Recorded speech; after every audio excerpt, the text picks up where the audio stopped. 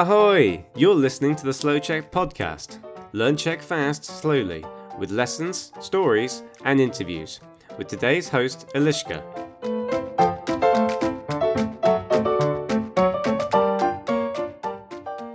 Ahoj! Šťastný nový rok! Já vím, že není 1. ledna, ale to nevadí. Chci ti totiž popřát hodně lásky, hodně štěstí, hodně motivace, hodně dobré nálady, ale hlavně nám všem přeju dost času na aktivity, které máme rádi. Jako třeba učení se češtiny nebo dalších cizích jazyků. Dnes je 8. ledna a já mám pro tebe první epizodu roku 2021. Hurá! Byla jsem úplně mimo internet, mimo Brno, mimo práci, mimo slouček a teď jsem zpět. Měla jsem totiž 3 týdny dovolenou. Nepracovala jsem, protože v prosinci na konci roku jsem byla hodně unavená. Taky jsi byl nebo byla na konci roku hodně unavený nebo unavená? No, ale já už nejsem unavená. Teď jsem zpět, je mi dobře, mám hodně energie, hodně nápadů. Jo. Eliška is back. Eliška je zpátky.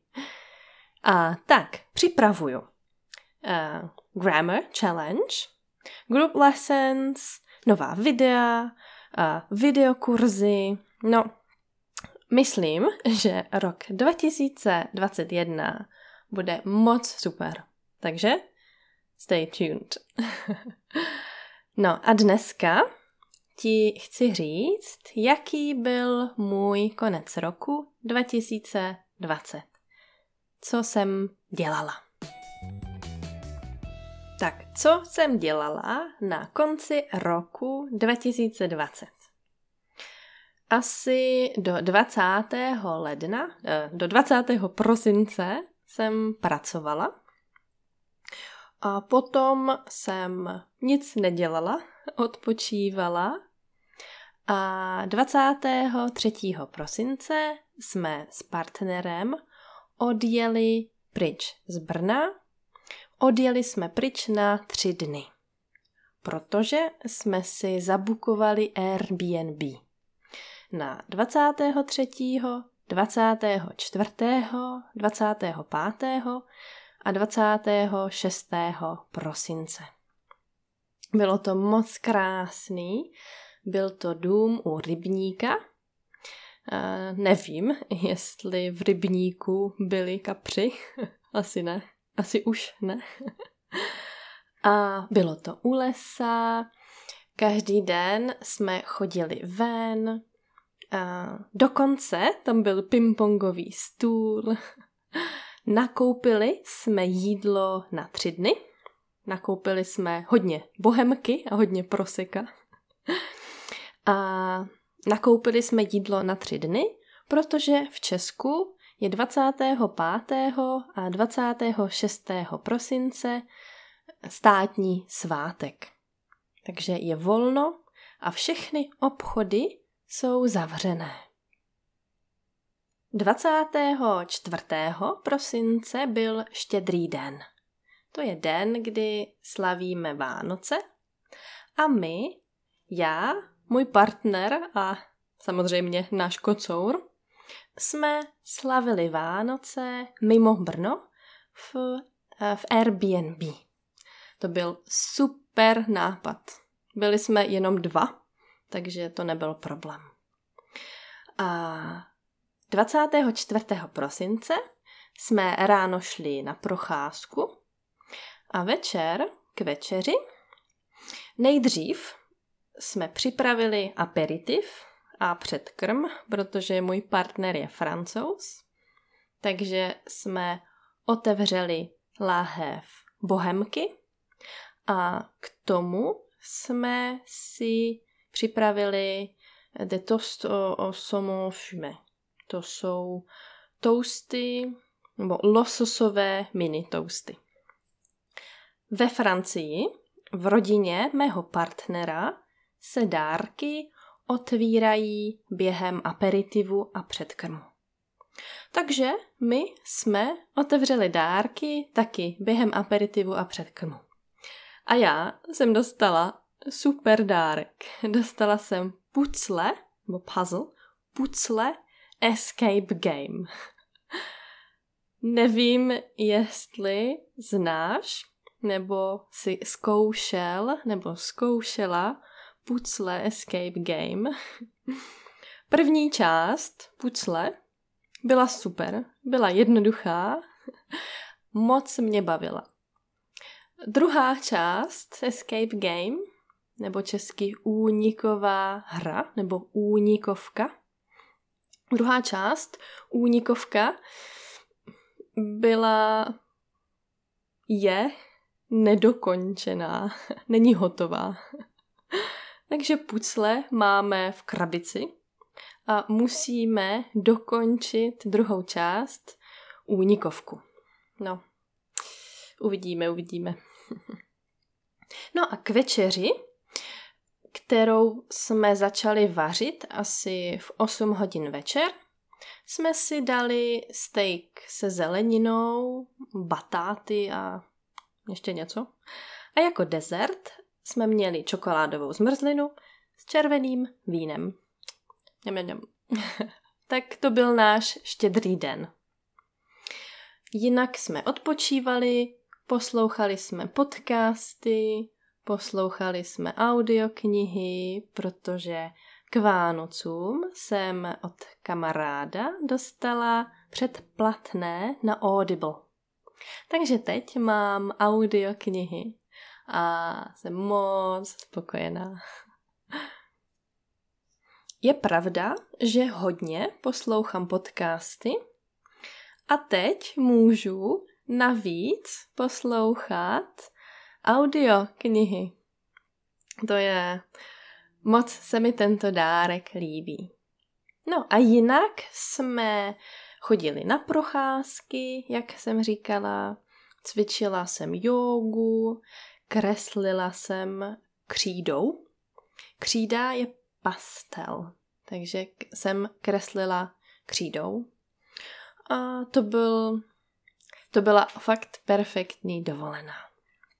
Ale to byla jenom první část dovolené, protože druhá část byla u mých rodičů. 27. prosince jsme odjeli z Airbnb k mým rodičům. Měla jsem skvělý zážitek s dálniční známkou. Znáš nebo víš, co je to dálniční známka? Když chceš v Česku jet po dálnici, potřebuješ dálniční známku. Bylo 26. prosince a od 1. ledna 2021 je v Česku elektronický systém na dálniční známky. Takže na pumpě nebo na benzínce už neměli dálniční známky, protože nekupovali nové dálniční známky. A současně nemohla jsem koupit online dálniční známky, protože systém fungoval až od 1. ledna. Takže jsme hodinu zkoušeli najít benzínku, která ještě prodává dálniční známky. Volala jsem na policii, volala jsem na dálniční policii Volala jsem na firmu, která prodává dálniční známky. Ne. Musíte mít dálniční známku. Já říkám, já ji nemůžu koupit. A policie říká, nesmíte na dálnici. Nevím. Nemám co říct. Nemám komentář. Naštěstí jsme nakonec dálniční známku koupili a mohli jsme jet z Airbnb k mým rodičům. U mých rodičů jsme zůstali 4 dny od 26. do 30. prosince. 27. prosince jsme slavili druhý štědrý den. Slavili jsme štědrý den s mými rodiči, s maminkou, s tatínkem, s mým bratrem a jeho rodinou. Večeře nebyla v 8 večer, večeře byla v 5 odpoledne, protože moje neteř Emma, to je dcera mého bratra, je miminko a Emma potřebovala jít se koupat a potřebovala jít spát. Takže naše večeře na Vánoce číslo 2 byla v 5 hodin. A jak jsem říkala v posledním podcastu, jak slouček slaví Vánoce, v naší rodině dárky rozdává nejmladší člen rodiny. Takže 27. prosince dárky rozdávala Emma. Byl to dlouhý večer, ale byl skvělý. Byl to báječný štědrý večer. Moc se mi líbil. Jsem ráda, že jsem mohla strávit štědrý den se svojí rodinou. No a co jsme dělali? Bylo hezky, každý den jsme chodili s Emmou na procházky, poslouchala jsem podcasty, diskutovali jsme, jedli jsme, pili jsme dobré víno a prosecco samozřejmě. A po dlouhé době jsem viděla televizi. Po dlouhé době jsem viděla televizi, po dlouhé době jsem viděla reklamy. Wow.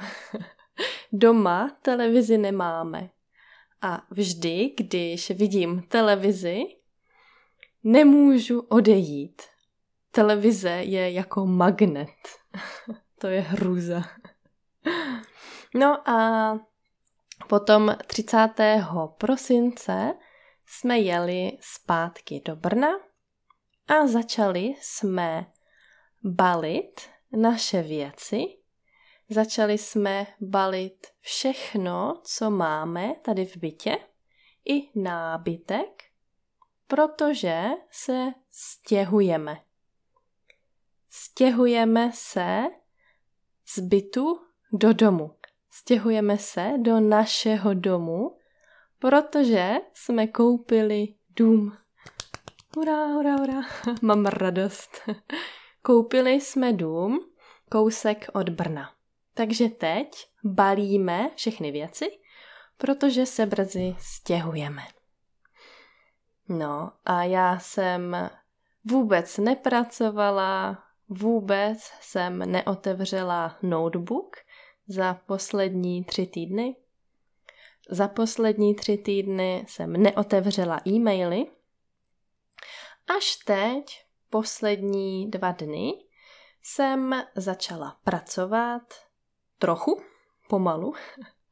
Měli jsme meeting se slouček týmem, měli jsme brainstorming, začali jsme organizovat Instagram, Patreon, group language lessons, skupinové lekce, challenge, nové kurzy, více kvalitního obsahu nebo více kvalitního kontentu, taky eventy v Brně a v Praze, a online eventy samozřejmě.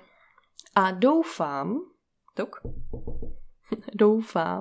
že 1. února začne první oficiální Grammar Challenge A1 a 2.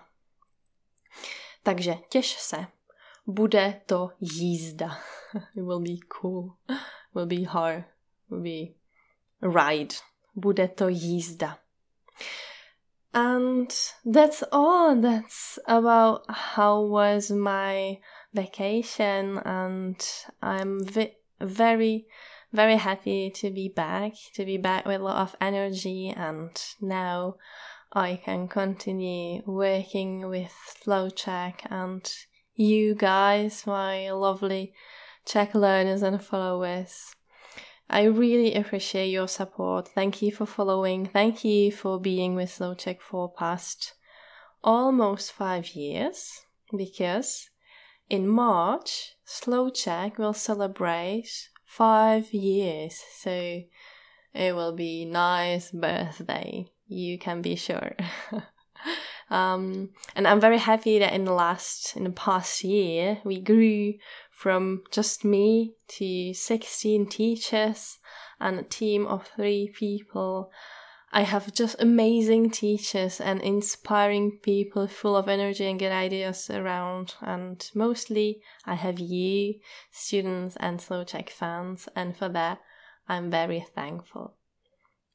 So once again, thank you for following Slow Czech. If you like our content, check out the website, check out our Patreon, so that we can develop more content and have more time, more quality materials for you and equipment, and you know how it works. So moc děkuju, měj se hezky, uč se česky a brzy.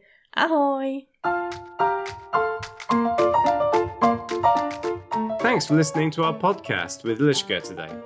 Go to slowcheck.com to get more of our great content and check us out on YouTube, Facebook and Instagram. Ciao!